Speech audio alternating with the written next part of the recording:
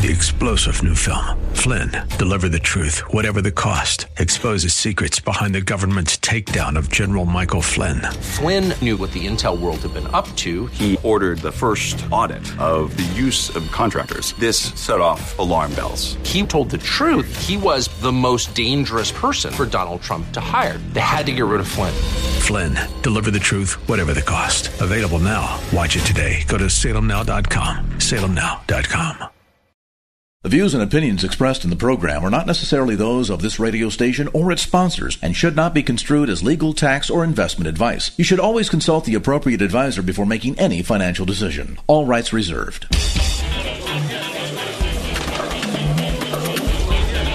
Now, AM 1220 KNELW presents New Focus on Wealth with certified financial planner Chad Burton, drawing from his 20-year background in finance and investing to help you make sense of your money matters. New Focus on Wealth. Get a new focus on personal finance, wealth management, Wall Street, and the economy.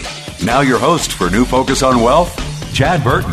Welcome into the show. I'm your host, Chad Burton, certified financial planner. If you want to get your calls on the air, it's 800-516-1220 or just shoot me an email, chad@chadburton.com. And let's talk a little bit about bonds. Get ready for some volatility in the bond market, to say the least. It was just odd to me to watch rates drop from where they were back in March. The idea that the economy is, really doing extremely well. It's just a small pocket where it's really, really tough on people. Travel, leisure, restaurants, things like that. Restaurants are super busy, but really having a tough time to get people back to work. I have heard of side deals where people are like, we'll just pay it in cash, keep your unemployment going, but we need some help. Unfortunately, that kind of stuff is going on out there. But let's talk about the bond market a little bit, because the Fed's really focused on the taper. There's, I think, some communication issues coming out of the Fed. It's like every couple of years they try to change communication styles and hey, we're going to be more direct to the market. And now it's going to be, hey, now it feels pretty cryptic and seems to be some disagreement among the Fed members.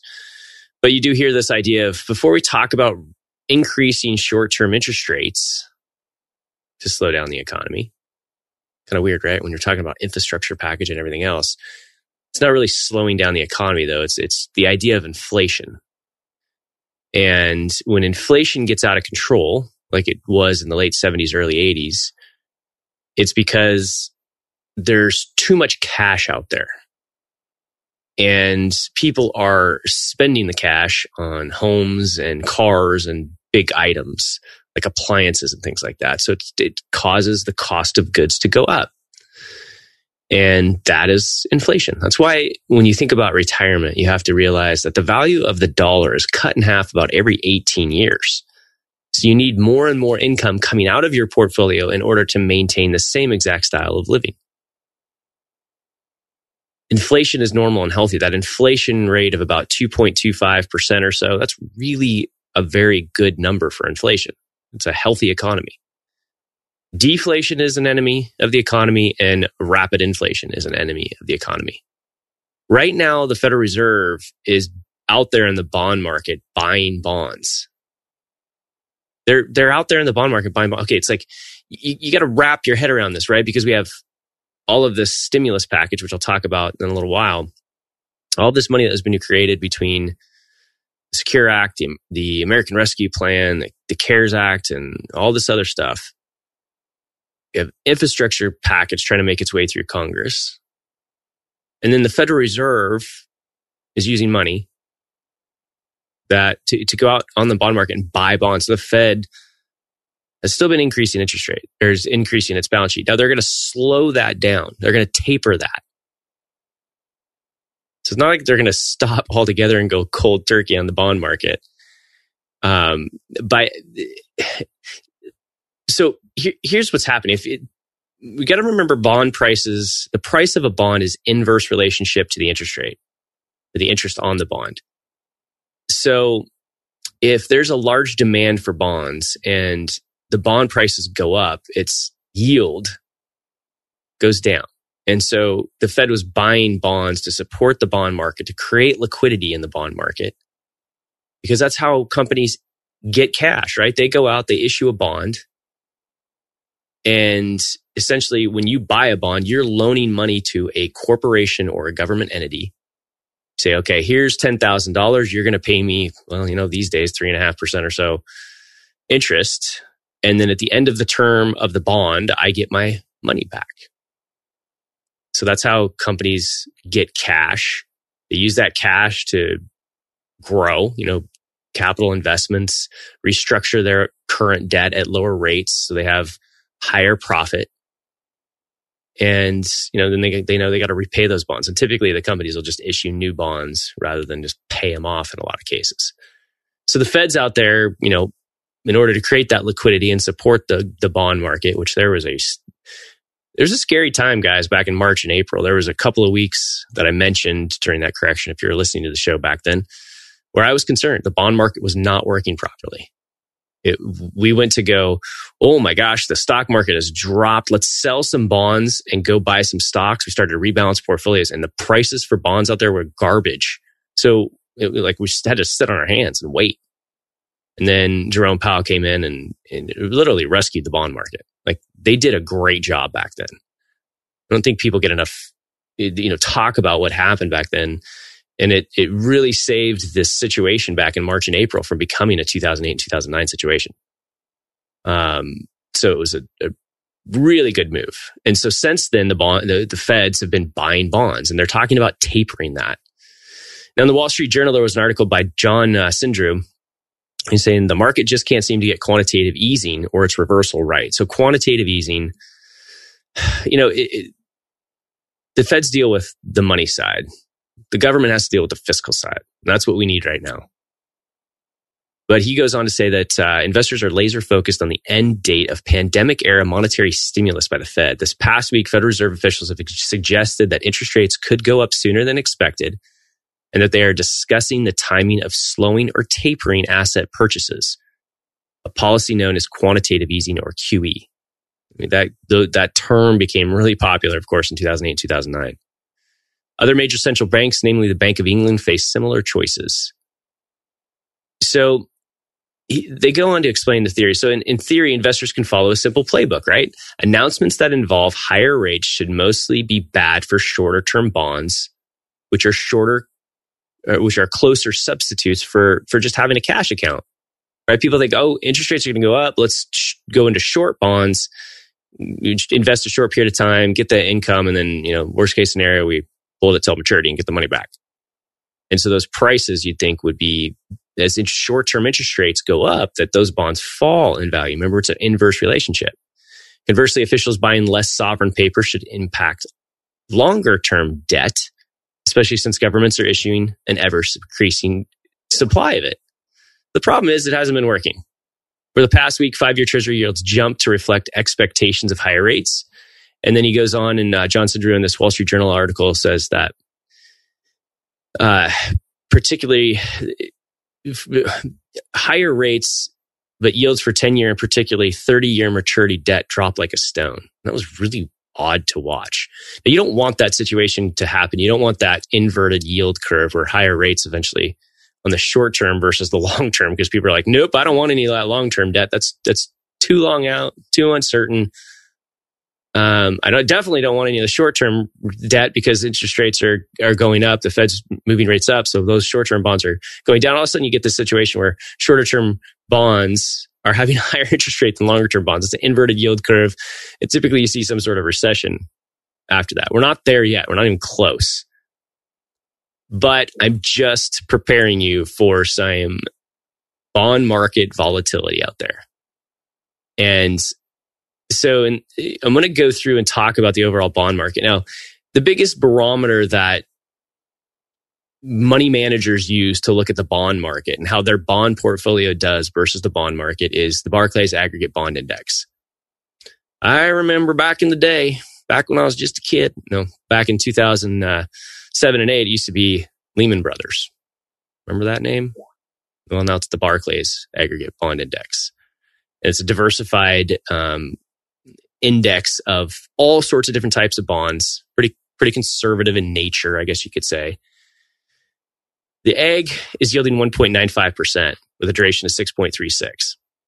It was 4.89% yield in October of 2007. I'm talking about the idea of taper because people that are in the business and looking at a large bond portfolio, especially bond funds, back in 2013, there was a thing called a taper tantrum. So when you hear the word taper by the feds, like, oh my gosh, are they going to be selling all these bonds that are on their balance sheet? No, that's not what the case is. So the feds, of course, have been buying bonds, adding to the Federal Reserve's balance sheet. So essentially the interworkings of how they get the cash in order to do that, that's a whole other show and explanation. And then what happens when those bonds mature, what do they do with the cash?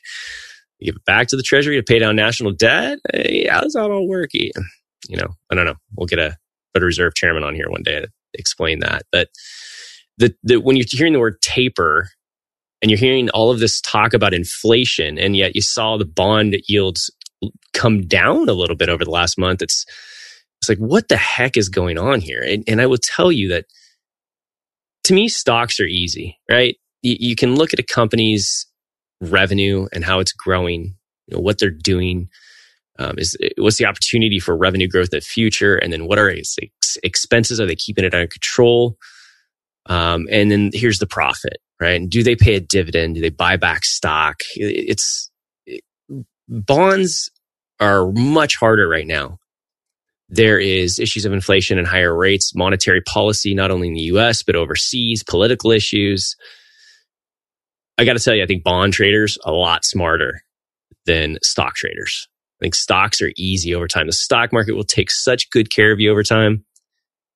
Whether it's the S&P 500, whether it's a total stock market return, whether it's a dividend achiever index, or just going out and buying, if you're in your 30s and 40s, a 2050, 2060 retirement strategy date fund that automatically does the allocation for you. The stock market would take very good care of you over time. The thing is you don't panic on the downside and sell. You don't get greedy on the upside, and you make sure that when you're in retirement, you have enough cash and dividends and interest to last 3 to 5 years at a minimum, so that if the market corrects, you're not selling at the bottom in order to pay expenses. You just have to, and that allows you to be a bit more aggressive. But here's the issue with bonds. If we look at AGG, which is an ETF that tracks the Barclays Aggregate Bond Index, we have a yield of 1.95% right now on a bond. That's literally a third of where it was when I got into the business. It's also got a duration of 6.36% or 6.36 duration, effective duration. That's the highest since I've been in the business. And that's the sensitivity to interest rates. So duration, you can kind of think of it as if the 10-year treasury goes up by 1% from 1.5 to 2.5%, then we're getting a lot of calls for about 2.25% within the next 12 to 24 months. The price of the fund could theoretically go down by 6.36%. That's the duration of 6.36. So, and the effects of that on an overall balanced portfolio, you need more to retire these days. The stocks are the same. You go through periods of undervalued, like 2009 through 2013, fairly valued, fully valued, and overvalued. But right now, there's pockets of overvalued. The pockets of speculation out there. Talked about this a few months ago, and things like IPOs, Coinbase, cryptocurrency, and just people that don't even have a financial base built for dividend paying stocks, and they go straight into IPOs and very speculative assets like cryptocurrency, which people, they've made a ton of money on. But big decline lately in crypto. Still higher for the year and much higher than 5 years ago. But it's very speculative. And so people are just kind of getting into the new, the what's hot, the meme stocks. I've had clients that are well into retirement ask me about GameStop, MC, and Transocean, a couple other meme stocks or Reddit stocks that people are talking about that get these driving forces of groups of traders, and whoever piles in last loses because everybody else is going to sell before you. Anyways, getting back to the bond market. So the AGG ETF, the Barclays Aggregate Bond Index, is yielding 1.95% when I looked it up this morning. back in October of 2007, prior to the Great Recession, it was yielding 4.89%. So if you look at what the packages were for stimulus back then, it's much lower than what happened with the CARES Act and the American Rescue Plan.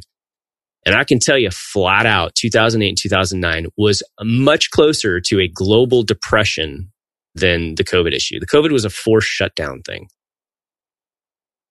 And it was kind of unknown. It wasn't like a bubble of issues. So in 2008, we had a bubble in housing. We had, if you could fog a mirror, you could get 10 loans to buy 15 rental properties and continue to just refinance, pull cash out, get another one, refinance, pull cash out, get another one. And then the banks took those loans, they packaged them in different products, leveraged them and sold them as different types of investments. It was literally almost a financial collapse. But interest rates were at 4.89%. So we didn't need as much.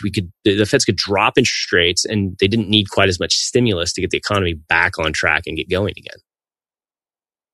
Eventually, the economy turned around. Market recovered by 2013. And then the Feds said, okay, we're going to start tapering. We're going to start selling some of the bonds that they put on their balance sheet because the Federal Reserve can lower interest rates.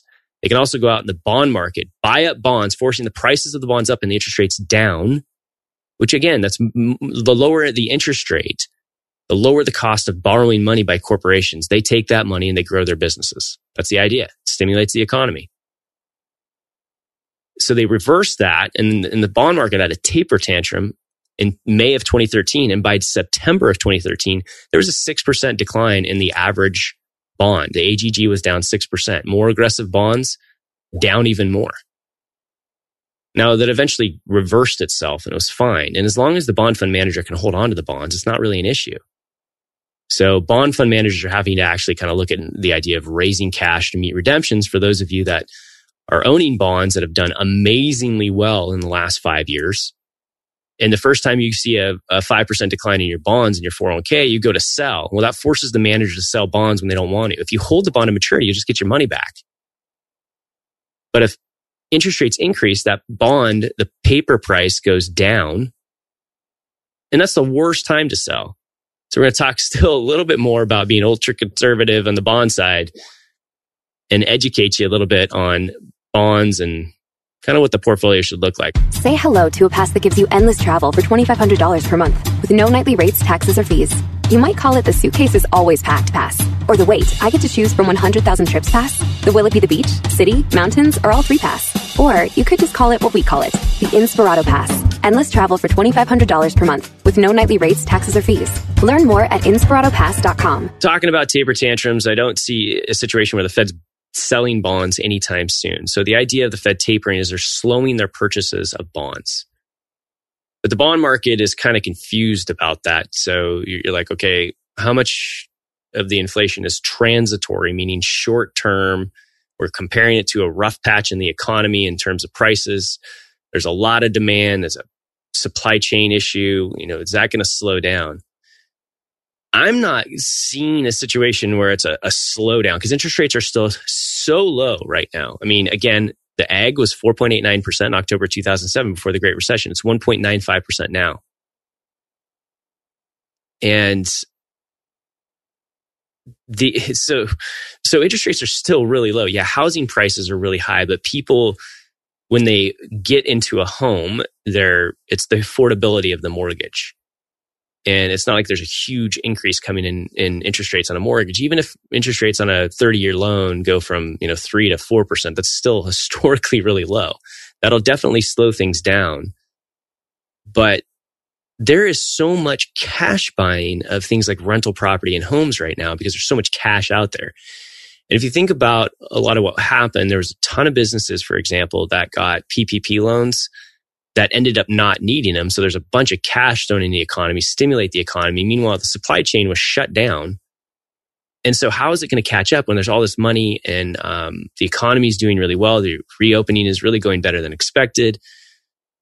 So it's typically to slow that down, we're going to have some sort of a black swan event. We're going to have like another strain of COVID that affects everyone. Some foreign government collapsing, a war, things like the stuff that causes the major corrections are always the stuff we're not talking about. But, again, stocks, they're so attractive, especially if you think about over a 10-year period. Any kind of a big decline or correction, I'd just be buying more stocks. The hard part is the bond portfolio right now. One of the mistakes that people can make in retirement is investing way too conservatively or way too aggressively. We've done shows on that recently.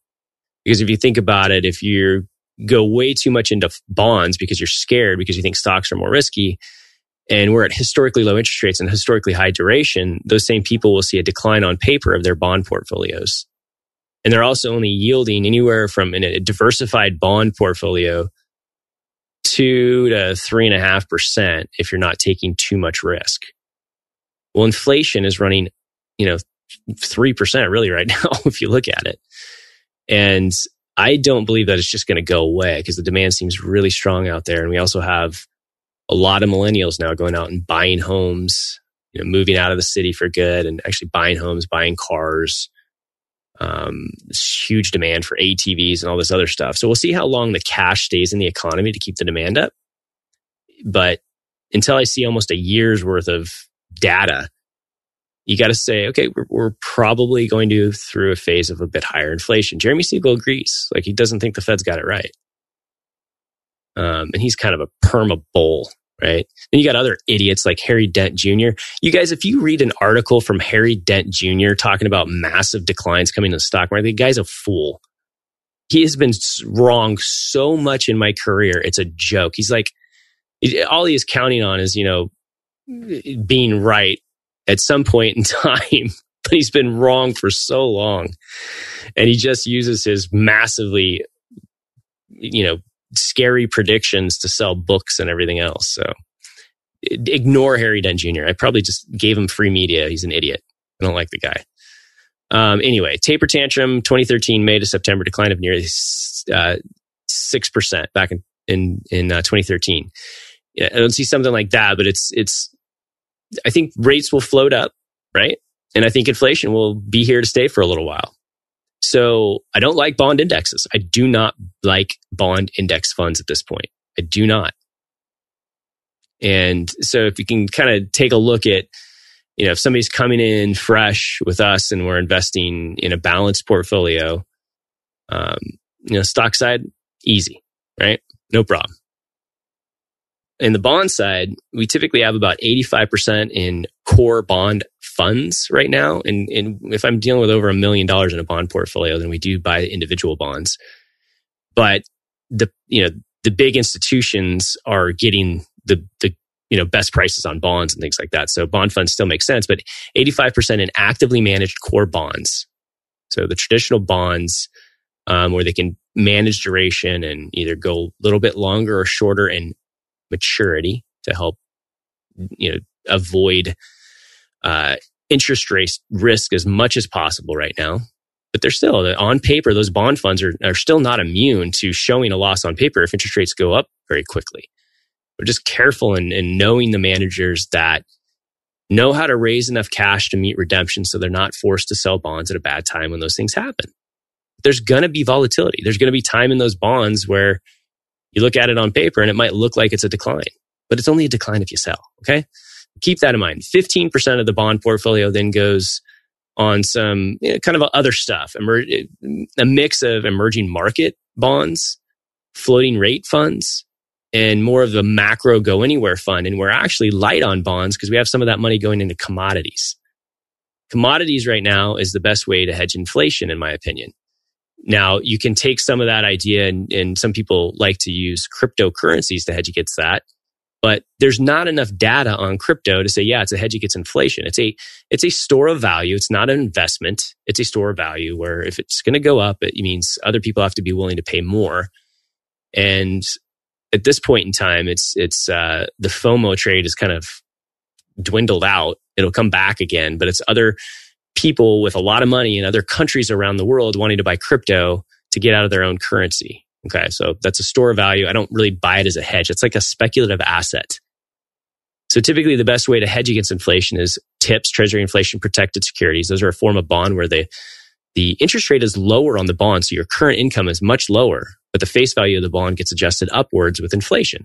So it's a nice little hedge. But those tend to work when interest rates are normal or high, and And the prices are just too elevated on tips right now. So it's really a commodities play. We've got a huge demand for housing, cars, and infrastructure. Huge, especially on the car side. If you think about it, I own a Tesla. I love driving the Tesla. Never taken it on a long distance trip. I don't even know if I want to, because it seems like, the idea of having to stop every 250 to 300 miles and wait, 35 to 45 minutes to charge and plan the trip that way. I don't know. I haven't done it yet. And I know people have done it just fine. But if everybody goes electric, we do not have the infrastructure for everybody to plug in their vehicles at their home when we go home. We've got to get more solar. We just don't have that infrastructure. And if you think about infrastructure, bridges, roads, and all the steel and all of the commodities that go into that, and all of the demand for housing, we are way behind on building in this country because the millennials are supposed to be bigger than the baby boom population. That's a huge demand there. So commodities, I think, are a good piece of the portfolio. They're very volatile, though, so keep that in mind. Now, one of the things that you can look at is, let's say you're 55 or 60 and you're not really too concerned about volatility. You've never been a person that panicked out in 08 and 09. You just kept buying. So now you're pretty well off. You never panicked in March and April of last year. You just kept buying. And the volatility has never bugged you too much, but you're getting ready to retire and you need to start de-risking your portfolio. And one of the things you can look at to do that is the stable value fund in your 401ks, because these tend to yield about 1.5 to 2%, which is about the yield of the aggregate bond index. And they're not as sensitive to interest rates. You don't see those declines. It's also when you're listening to me talk about retirement and the idea that you need to have a certain amount of cash on hand in retirement, safe money. And it's not expenses, it's your portfolio draw. So again, to explain that quickly, the amount of cash you should have on hand, you can take your total expenses, including your healthcare costs, minus your automatic income, like your Social Security, your pensions, some rental property if it's pretty stable, and some dividends and interests. And that net number, that's how much you're going to draw from your portfolio every year. On top of that, you need 3 years worth of that very safe. And a stable value fund in a 401k can be a great spot for that. It's yielding about 1% higher than any CD that you're going to get in any bank, including Ally or Marcus or anywhere else. And it's not going to be as sensitive to interest rates. So if you're trying to de-risk your portfolio and get an idea of what bonds are available, some pretty good stable value funds. And you kind of got to think about that too. If you've switched jobs over and you're close to retirement and your old 401k has a really good stable value fund, before you roll it into an IRA or your new 401k, you got to think about that. Like, is there a good stable value fund? Because it's like, I would say about 6 out of every 10 401k that I see has a good stable value fund in it, and the other ones don't. And so it makes that rollover decision a little bit more difficult.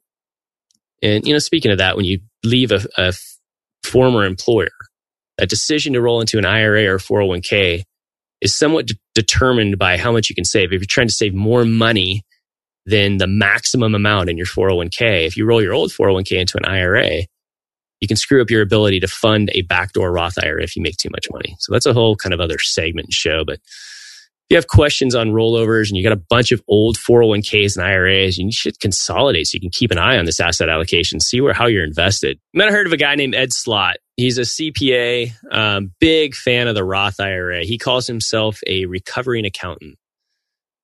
He's in an article saying delaying retirement income no longer makes sense. And he talks about being a CPA. We were trained from the first days of college, hardwired from our first accounting class to always defer income, put it off, defer. And I've talked about this a ton. It's like you have to go from a mindset when you're working. It's always, how can I pay the least amount of taxes this year? In retirement, you have to look out 35, 40 years and say, how can I pay the least amount of taxes over time for myself and my family? And we have to realize that taxes are going to be higher. In 2008, when the market crashed and we were on the brink of a global depression, the United States Congress passed through Bush the Economic Stimulus Act of 2008. $152 billion stimulus designed to stave off a recession. And there was another version of it that came along And then what we did recently, the CARES Act, $2 trillion in March 25, 2020. There's the Secure Act. It's some more law change than anything else. Then we had the American Rescue Plan of 2021, also called the COVID-19 stimulus package. 1.9 trillion. So this was a forced shutdown, right? Everything stopped. Versus there was a leveraged banking system, really bad situation in 2008 and 2009. And yet we've passed way more stimulus in this situation. Somebody's going to pay for this, you guys. Somebody is going to pay for this. Taxes are going to go up. They're going to go up. Now, if you're going into retirement and you've saved just enough to maybe last into your mid-80s, that's not what I'm talking about here. But if you have enough assets to get through retirement, and there's likely going to be some left over, and you have different types of accounts between your cash accounts, your normal taxable accounts, your retirement accounts, and your Roth IRAs, you have to focus on from the date of retirement through to just before age 72, when you have to take required minimum distributions. You look at your IRA accounts and you look at your overall plan first and say, how much is going to be left over for my kids? And you realize that what the Secure Act did is it wiped out the stretch IRA. We used to be able to leave our IRAs after we died to our kids, and the kids could roll it into an inherited IRA and defer the income over their entire lifetime. Nope, not anymore. Thanks to the Secure Act, they have to pay the taxes within 10 years. Even on a Roth IRA, they don't pay any taxes on it, but they have to pull it out over 10 years. So your children, when you pass away, are typically at their highest earning power. If you think about it, right? Pass away in your 80s, 90s, your kids are working at the height of their career, inheriting that money at a very high tax bracket, and taxes are going up in the future. Trillions of dollars of debt. You watch the debt clock, it kind of makes you sick. It's like we have had no fiscal conservatives. Anybody that cares about, like, how are we going to pay for this? There's been nobody. That's why I've written in for the last several years of voting. I've written people in because I need to, get people to understand business and math. And we've had none of that at all. Just people spending money like drunken sailors. I'm not worried about me or my kids. It's really more my grandkids. That's when it's going to be an issue. So if you're retiring now, it's really not going to be your issue. It's going to be what's left over. And we have to think about this as we vote. So taxes are going to go higher. I mean, you can see that under the Biden plan. And the problem is under the Biden plan, it really does attack a lot of job creators. A lot of people that have high income are successful business owners that create hundreds of jobs and pay a ton of taxes. And just ask a person that runs a CPA firm and how much taxes the people pay. I think it's a bad rap on it. I think that there's no cost control. I think it should be cost control first. Where does this current money go? And then the idea of, okay, once we get our costs under control as a government, if we need to raise taxes, it raises. Right now, this is the lowest tax system I've seen. I've been in the business for since 1993. This is the lowest tax system I've ever seen, and we've had all this stimulus package. And it's overly complicated. It creates jobs. My son graduated from Texas Tech in the world of finance and the personal finance program. And as he goes through it, Nick's like, the reason why this field exists is because of an overly complicated government tax system. And he's kind of right. It's kind of like, you're right. Certified financial planners do a lot more than that because we deal with taxes, insurance, retirement planning, estate planning. But the tax part, the CPA part, the legal part, and all of these jobs that are created from an overly complicated tax system, it's a real thing. The point is that taxes are going to go up. So as part of your retirement plan, if you're working with an investment advisor that's just managing a portfolio as a pie chart, and they're giving you a report on a quarterly basis, and they're not digging into taxes, insurance, retirement planning, estate planning, You're paying way too much for way too little. You should be demanding, okay, how much should I convert to a Roth every year? What does my estate plan look like? Give me a flow chart of what happens to my assets when I die, so I know what to do with my estate plan. How are we going to deal with higher taxes in the future? Lower interest rates on bonds, lower interest rates on my cash. What are some bond alternatives? I've got highly concentrated stock. I could do a charitable remainder trust, use that big tax deduction to convert IRA for a Roth so that money goes tax-free to the kids. What do I do about this Biden plan where he's going to take away step up in basis? Should I give money now? Should I give stock now? Should I do rolling grats because I have a highly concentrated stock positions and an estate tax problem? There's so much that goes into it because of taxes and because of the changes that are coming, because of higher inflation and mistakes that people can make in retirement, investing too conservatively or too aggressively, especially in light of low interest rates that are likely going to go higher because of inflation. Now's a good time to get some help. You can find me at chadburton.com. Check out our whole team of over 50 certified financial planner practitioners at EP Wealth. LinkedIn, Facebook, Twitter, iTunes, all the podcast links are at chadburton.com. Have a great day, everyone.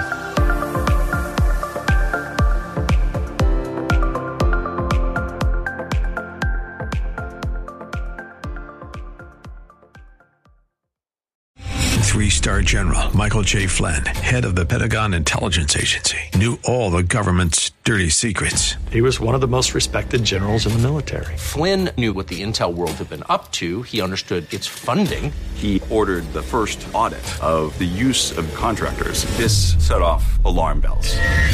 The explosive new documentary, Flynn, Deliver the Truth, Whatever the Cost, uncovers the facts behind this scandal. Flynn told the truth. He was the most dangerous person for Donald Trump to hire. I find out the worst enemy that I'm going to face in my life is right here in America. They took my assessment and they wanted me to change it. And I was like, I'm not changing it. They had to get rid of Flynn. With in-depth interviews, archival footage, and never-before-seen personal records of the man behind the headlines. I just felt like I was drowning. Flynn, Deliver the Truth, Whatever the Cost. Available now. Watch it today. Go to salemnow.com. salemnow.com.